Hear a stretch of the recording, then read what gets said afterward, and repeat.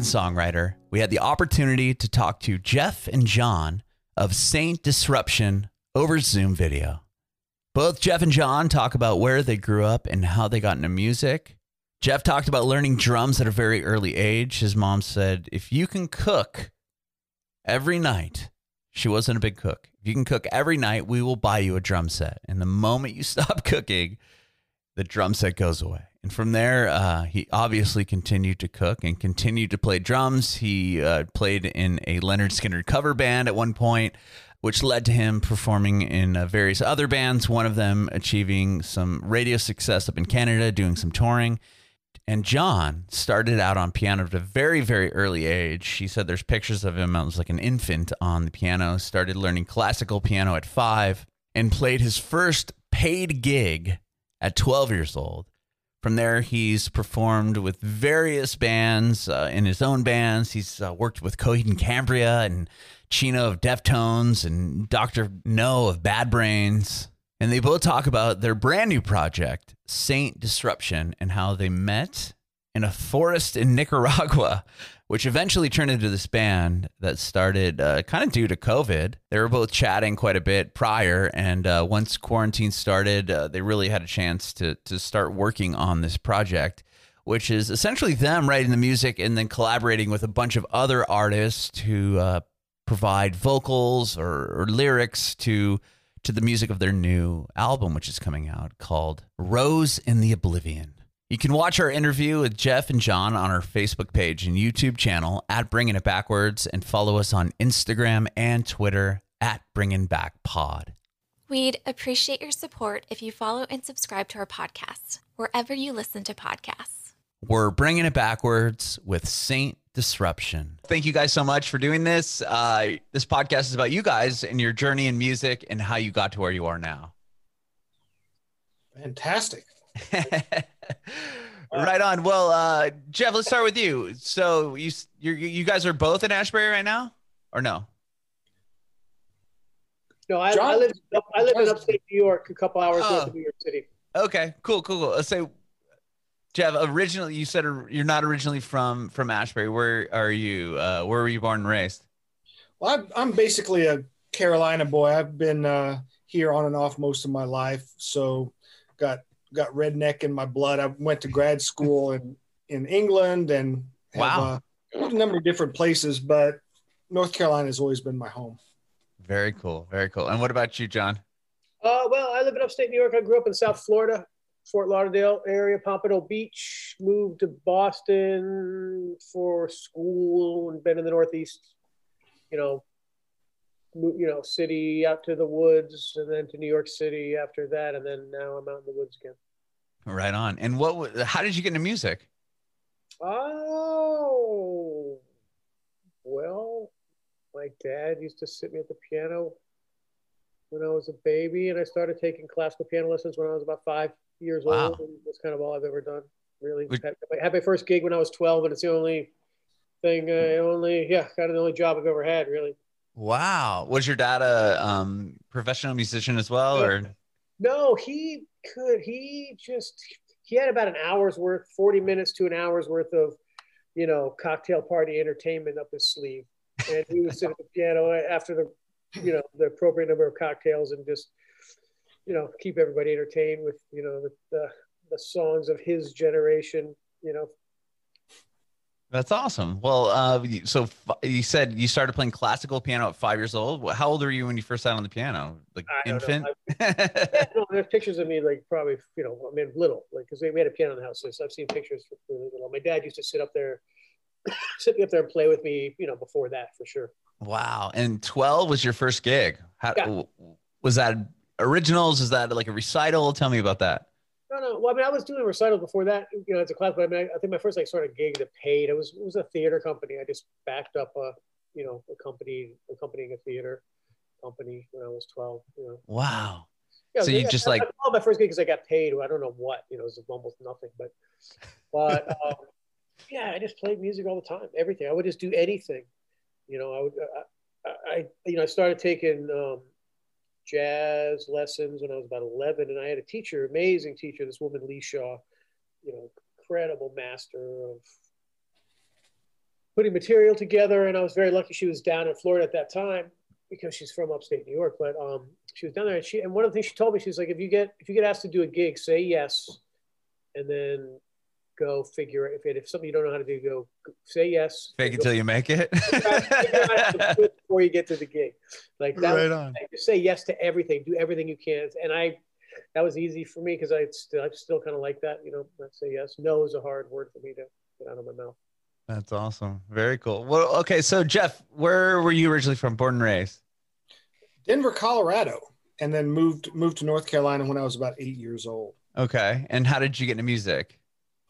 I got into music because I was a weird kid. I was completely obsessed with Henry Mancini, and I watched the Henry Mancini show all the time and just loved big band stuff and loved the idea of like composing music for movies and cinema. I was just completely like enamored with what this guy was up to and wanted to play flute. Interesting. And my teeth were all crooked and stuff, so I couldn't. And my second choice was drums, and my parents were like, oh my God, drums. And my mom actually did something really smart when I was 8 years old. She said, well, she didn't like to cook, and she said, well, Jeff, if you take some of the cooking responsibilities, we'll get you a drum set. Wow. But as soon as you drop those responsibilities, the drum set goes.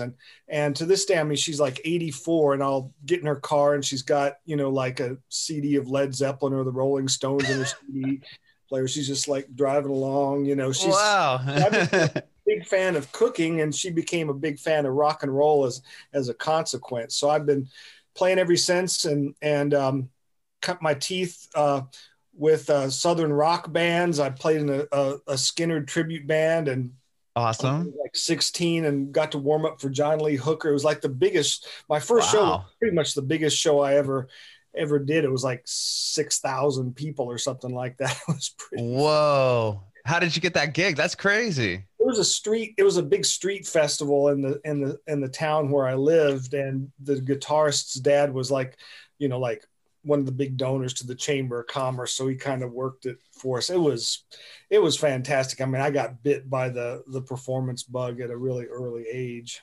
Wow. 16, you said, when that happened? And then from that band, you guys were a Skynyrd tribute band? Yeah. We played. Okay. Yeah, we did a lot of Skynyrd. We, you know, had hair down to our butts and sure. Cool. And then I unfortunately got into prog rock. That kind of got me off. There you go. Did you join a prog rock band, or like were you playing one? Okay. We were doing prog rock, and of course it was the time of REM and flannel, and it just didn't go very well. We tried very hard. Was that like did you guys, I mean, how seriously did you take that band? Were you guys touring and really trying to get a deal and make it a career? Yeah, we were touring around, and we did 2 albums with Mitch Easter of REM fame, and and that was really fun. One album got some good airplay in Canada. I remember getting like $1.25 checks from BMI for radio play. That's cool though. Yeah, it was really good working with Mitch. I reconnected with him the other day. What an incredible person, an incredible producer. Gosh. Yeah. That's amazing. With those, did you ever get a chance to hear your band on the radio, or like were you ever up in Canada when they're playing it? Or no, unfortunately not. The only time I've heard myself on the radio is actually here in Western North Carolina with our premiere release with Saint Disruption. Oh wow! Stories was we have a really awesome WNCW, a really awesome radio station that supports regional acts and Americana. They're fantastic. That's cool. Even with the airplay, did you guys you didn't tour in Canada? No, we toured in the States. My van would only make it about 300 miles, so we kept it's like old 70s, you know, 70s Chevy van that was always breaking down. So we figured we better keep it within 300 miles or so. There you go. Something like John has done. I was going to ask, what about you, John? Like, so from the 12-year-old, you know, the theater gig, what did you join a band? Like, what was next for you? Well, I've always done a lot. I mean, it's sort of like done everything. I mean, when I was in high school. I mean, that time, I played with theater companies. I played in big bands. I played in, because there was like, where I grew up in Fort Lauderdale, there was an incredible live music scene back then. This is the 70s, and so I played in these sort of regional community big bands that had, people of all ages, depending on the level of their playing. I played in this big, and I worked with the Children's Theater Company. I wrote a couple of musicals for them. I continued playing classical music. I was playing jazz. I played in a band.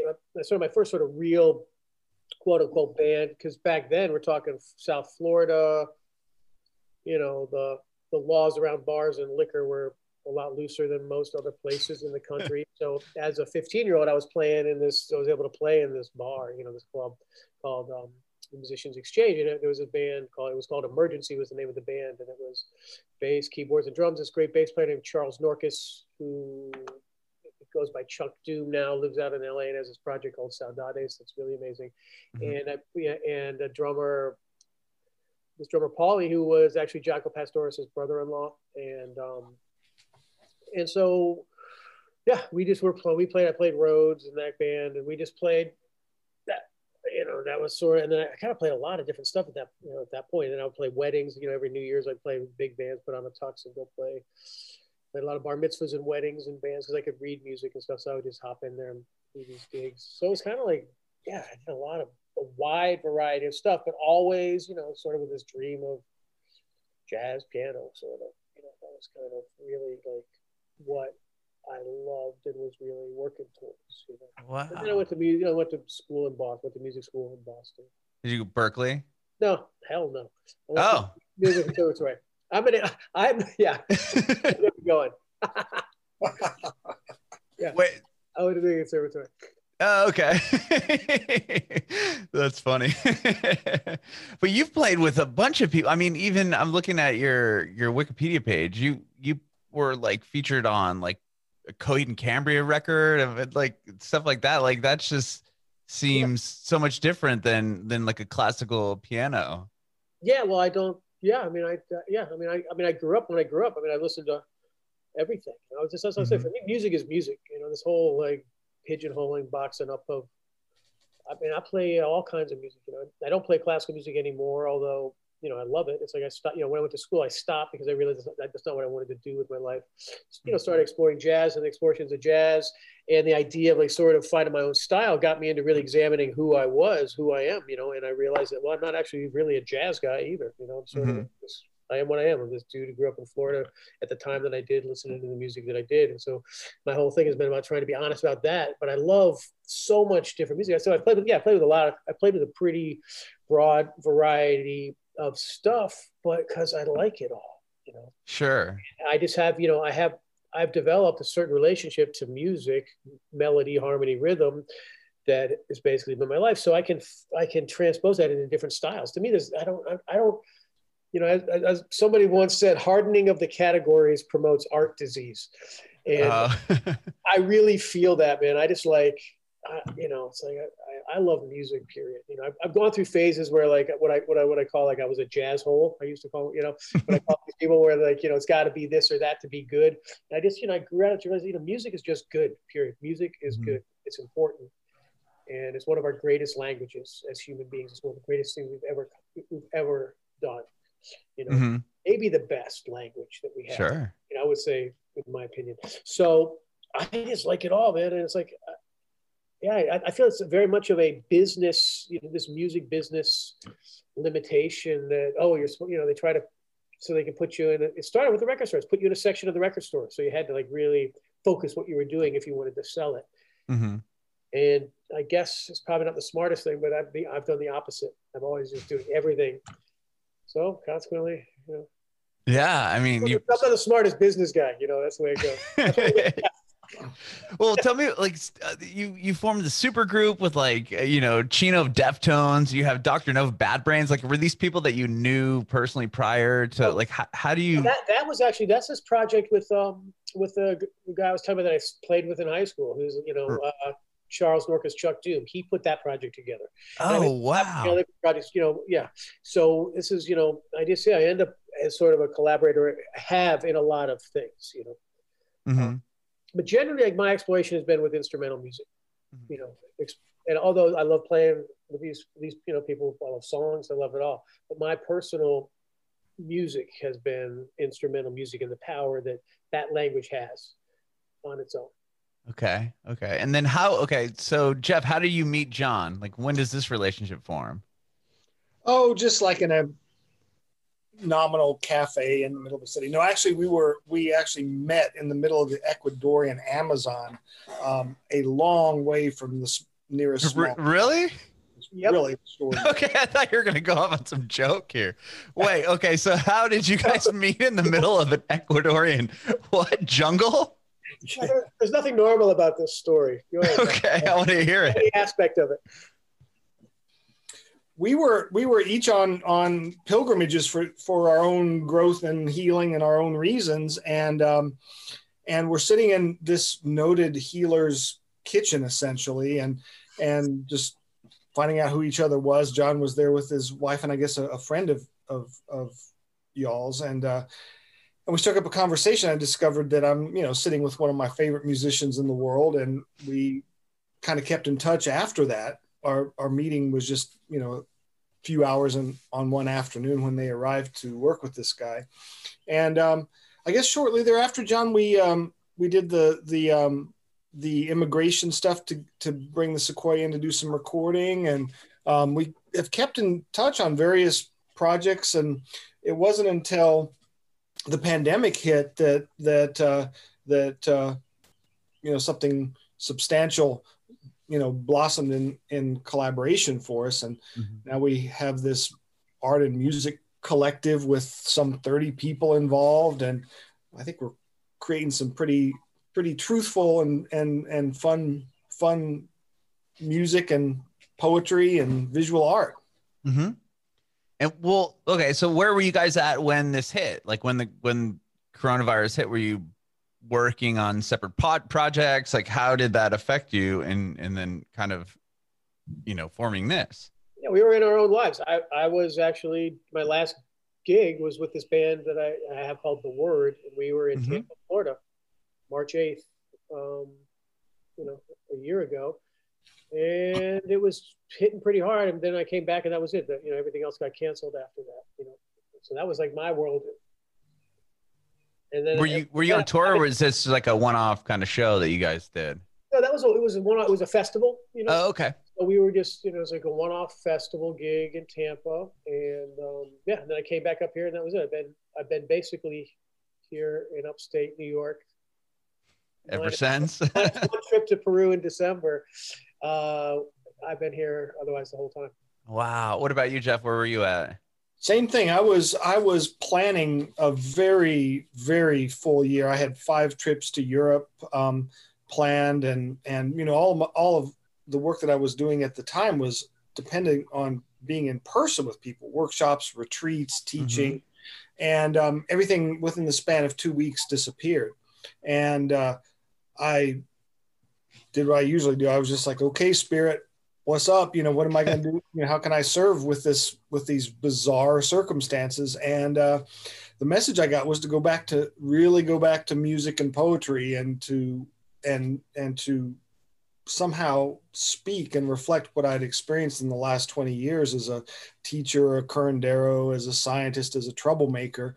And, you know, the message was that I'd be supported. And holy wow, this has been such an amazing ride. Just, you know, completely replete with miracle after miracle after miracle. I mean, it's just like my life was perfect to start with, and now it's like, whoa, that's some damn dope icing on the cake. I mean, I'm having a blast. Sure. Wow. Well, how did the idea of Saint Disruption come about? Were you guys chatting about this, you know, collective of people, or was it just, let's get together and try to do something? Like, how did the idea start? John, you want to take it? Look, I was just sitting around my house, and I get an email from Jeff with, you know, asking about that he had this piece, you know, that he thought I might be right for, you know, and it was, and I look a little deeper into it. Wow, it's Umar from The Last Poets. And, both Jeff and I have, since I first heard that, they're life changing, for me, when I first heard them, and they really started a whole movement, that has blossomed into what we now know as rap. And when they started this, it's hardcore words with music, Mm-hmm. very political, and it was deep, and I think for a lot of people, those records were life changing. So yeah, Umar on this, and I was like, wow, okay, I guess this, how can I say no to this? Mm-hmm. And he said it to me. He had like a little piano part written out on some weird computer score thing, and I was like, all right, I'll try this. And he had a recording with a really cool beat on it with with Umar's poem on it, and then a real extended section after the poem, like really open. And so I played the part, sort of the way he had it, and then I just was like, you know what, I got nothing to lose here. I'm just gonna play with what I'm feeling. Mm-hmm.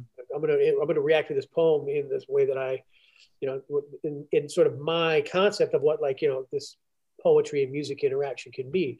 I'm just gonna react to the poem. I'm gonna feel it, and I'm gonna do my part. So I did that. That's what I did. I just played. I did a few passes on it. I sent it back to Jeff, having no idea. I often just try to do what I think people want. If I'm doing a recording like that, just make sure that they're give them what they want. So it was kind of, for me, it was a little stretch to put my feelings into it. So I did. I put my feelings into it. And Jeff came back and he loved my feelings.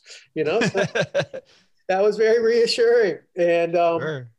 for me, that's how it started. It was through the music, through the connection. And that's kind of how most projects that I've been involved with, it's really about that. Like, cause there's this is like weird, but it's like there's music is really an expression of, it's not the mind, that's like words, books, we can write down what we're thinking. Music is truly something about our heart has, is probably smarter than our mind, and music really is the language of communicating, this thing between idea and emotion, which, this intelligence that we have, and so when I feel like when you relate to each other on that level, like, when you relate to music like that, it's a good thing. And that's what I felt. I felt like Jeff really, and I think a lot of times I'm scared because I have so much experience playing a lot of different kinds of music in a lot of situations. I don't, sometimes I'm scared to really reveal like what I would do. Mm-hmm. Because, there's a part of it, well, whatever, who cares? Who cares what I think? Who cares what I have to offer? And the fact that Jeff cared really meant a lot to me. It felt really good. And it kind of opened this door, like, wow, okay, so cool. This is like, there's a real symbiosis here. Like, what I felt, he felt what I felt and was excited about it. So he sent me another track and I did the same thing, and the same thing happened. So then, like, to me, I was like, okay, God, we can really do something. I'm feeling, we're on the same page, really, Mm-hmm. And just having such a parallel history with our, sort of spirit oriented work, with South America, just done a lot of work in the Andes. The first time I went down there, I had this major initiation with the Caro that I didn't even know was happening. And now I can look back on it and realize it was, because I was involved in a movie and I was going to do the soundtrack. Mm-hmm. And this woman put us through this, like, major initiation for like almost 2 weeks. Oh, wow. All over the place. Pacha Tucson. We went to all these different, spots and get a realized, feel for it, like as far as the movie went, like that's pretty. Yeah, I didn't know I was getting set up, and then Jeff has been doing the same thing in his own way, and we have a lot of parallels in our lives, and Mm-hmm. so for this to come together, and I think we also really believe in music as a healing force, just in and of itself. I mean, Mm-hmm. we want to, like, this whole thing, and like just trying to bring that back, and that's, and community, music community, the collective, Mm-hmm. and what it can do for us, how it can inspire us, how it can help us live better, how it can heal us, and that doesn't mean it has to be gongs and singing bowls, Mm-hmm. That's great too, but it can also just be real music that we're feeling, that has to do with the politics of the times, because it's been a wild ride the past few years, Sure.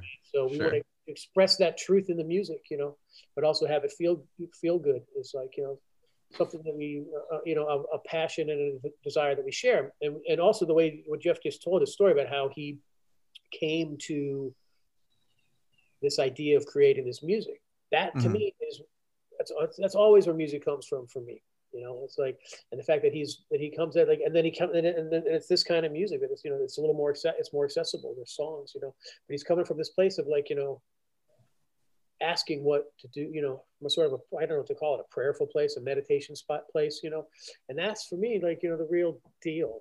So, that's how I got roped in. Disruption. Okay. Well, so the record coming out is called Rose in the Oblivion. And is this an album of music put together by you guys, and then you have like Umar or whoever come on and do their piece, or like how does the album like flow as far as people contributing to it? This has been a work in progress because there's been quite a few limitations in people getting together. Sure. So essentially I spent the first 6 months of last year just completely in this I don't know if obsessed is the word, but I was deeply entrenched. What John and I did with Umar really just, set me on fire. I mean, it was like, wow, this is something completely new. And I just completely went for it and wrote and work at, and, basically I'm in my home studio here. This is where I did most of the initial demos and stuff. And John I would share demos, and then we'd get stuff to the point where they, could actually be, taken to my friend Michael Hines' studio, where we, did most of the drums, and then Applehead Studios up where John lives, where John has done a tremendous amount of work. He and his buddy Chris up there did a lot of recording up there too. So it was, basically cobbling stuff together, despite the fact that there were lots of travel and logistic limitations with people. Yeah. Mm-hmm. Okay. And I think there was something about the inefficiency of it that actually helped it along, because we had a lot of time, the luxury of a lot of time with the songs, and a number of the songs went through multiple generations, multiple iterations, changing rhythms, changing key signatures, just all sorts of things happened that oftentimes, you just, book a week in the studio and you kind of blast past. And here we had more incubation time. So I think there was a kind of a beauty and positive outcome in the fact that we did have more time and some inefficiencies keeping us moving at a particular pace. Mm-hmm. And with the personnel on the record, like, for example, the Umar song, like, was that something that you're like, okay, he's going to be perfect for this song, so I'm going to reach out to him? Or, whatever the next song or next single will be, is that something that you kind of had an idea in your mind, like, okay, I want to use this person, maybe, hopefully they'll be down? Or did you have, a bunch of people you already knew and you're like, okay, let's, collectively decide who can sing or do what on what song? It was a little bit of both. I mean, I think, with Umar, it was, sort of it was an actualization of a spiritual principle that kind of guides a lot of my life. And that is, if you're working with a particular theme, whether that theme is a contagion or imbalance or illness in a person, or if you're working with a discipline, an academic discipline, you always go back to the source, always go back to the originating seed that was planted. And that's how you can affect the most change. And right around the time that I was, starting to blossom all this with John, the whole civil rights, all the issues surrounding and pain surrounding the civil rights thing came right back to the fore. And I was like, well, I feel like I need to write about this, because I'd worked with, so many people over the years as a curandero who faced oppression in their lives.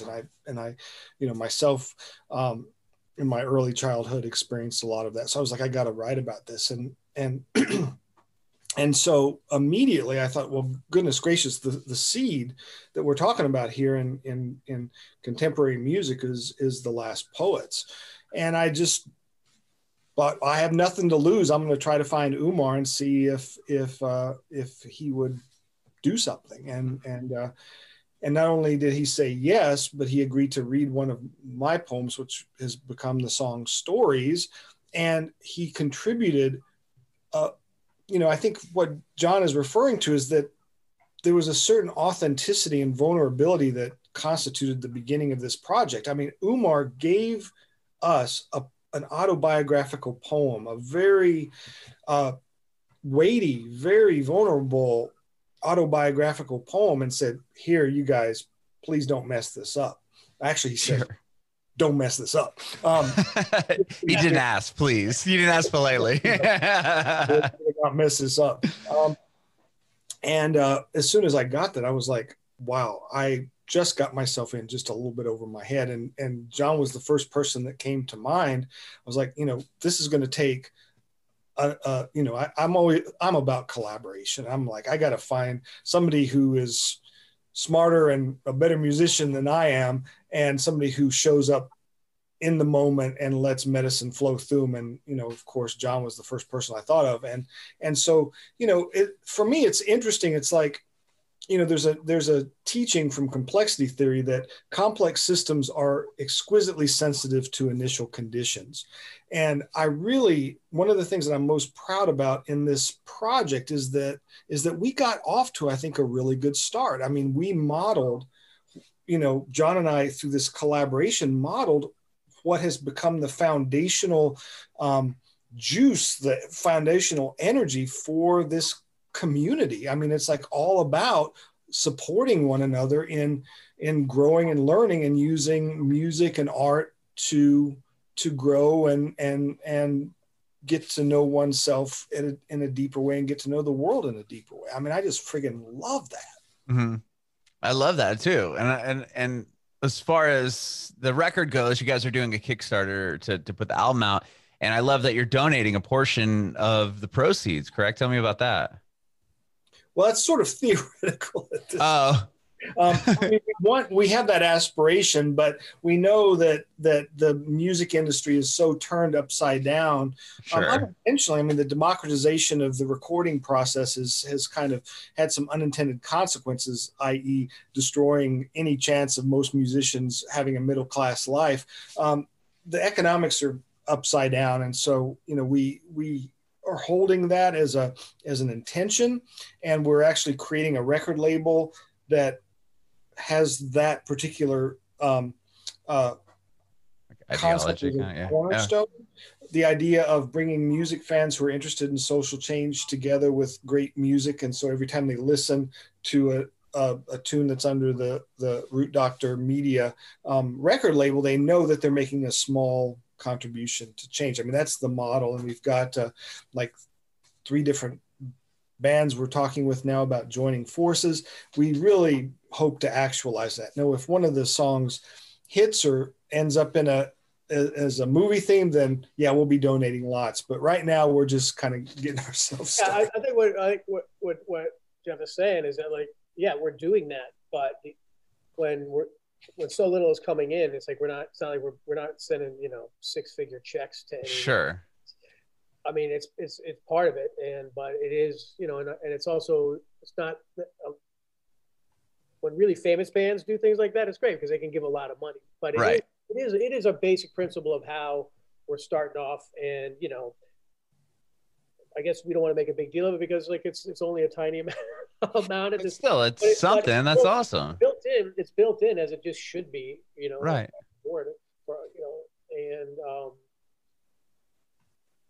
Yeah, I mean, like I said, it's a hard business for that. Sure. Well, thank you guys so much for being on and chatting with me today. I really, really appreciate it. Thank you, Adam. It's been really fun. Yeah, I do have one more question for the both of you. I want to know if you have any advice for aspiring artists.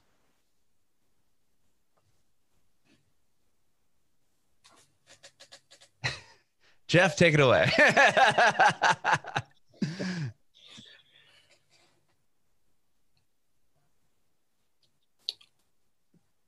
Tell your truth, really. And don't be afraid. Be fearless in telling the truth that's in your heart. And don't let anybody tell you that you need outside agency or authority to know what's true and real. And trust your body, because your body always tells the truth. I love that. What about you, John?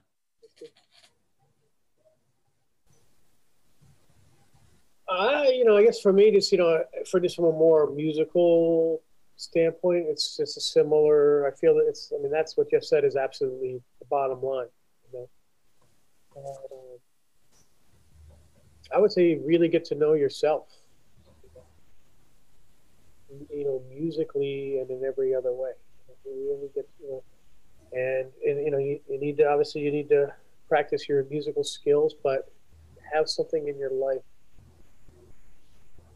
that helps you get to know yourself.